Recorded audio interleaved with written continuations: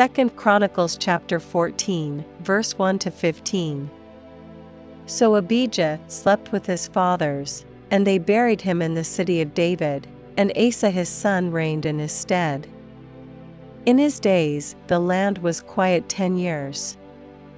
And Asa did that which was good and right in the eyes of the Lord his God. For he took away the altars of the strange gods, and the high places, and brake down the images, and cut down the groves. And commanded Judah to seek the Lord God of their fathers, and to do the law and the commandment. Also he took away out of all the cities of Judah the high places and the images, and the kingdom was quiet before him. And he built fenced cities in Judah, for the land had rest, and he had no war in those years, because the Lord had given him rest. Therefore he said unto Judah, Let us build these cities, and make about them walls, and towers, gates, and bars, while the land is yet before us, because we have sought the Lord our God, we have sought him, and he hath given us rest on every side. So they built and prospered.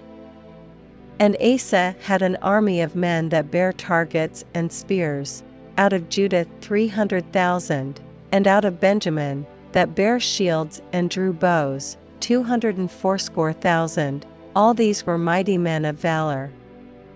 And there came out against them Zerah the Ethiopian with an host of 1,000,000, and 300 chariots, and came unto Mareshah. Then Asa went out against him, and they set the battle in array in the valley of Zephathah at Mareshah. And Asa cried unto the Lord his God, and said, Lord, it is nothing with thee to help, whether with many, or with them that have no power. Help us, O Lord our God, for we rest on thee, and in thy name we go against this multitude. O Lord, thou art our God, let not man prevail against thee.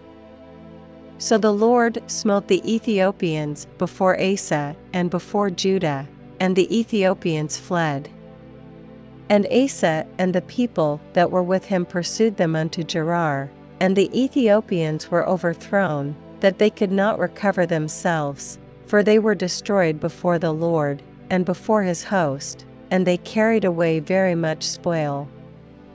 And they smote all the cities round about Gerar, for the fear of the Lord came upon them, and they spoiled all the cities, for there was exceeding much spoil in them. They smote also the tents of cattle, and carried away sheep and camels in abundance, and returned to Jerusalem.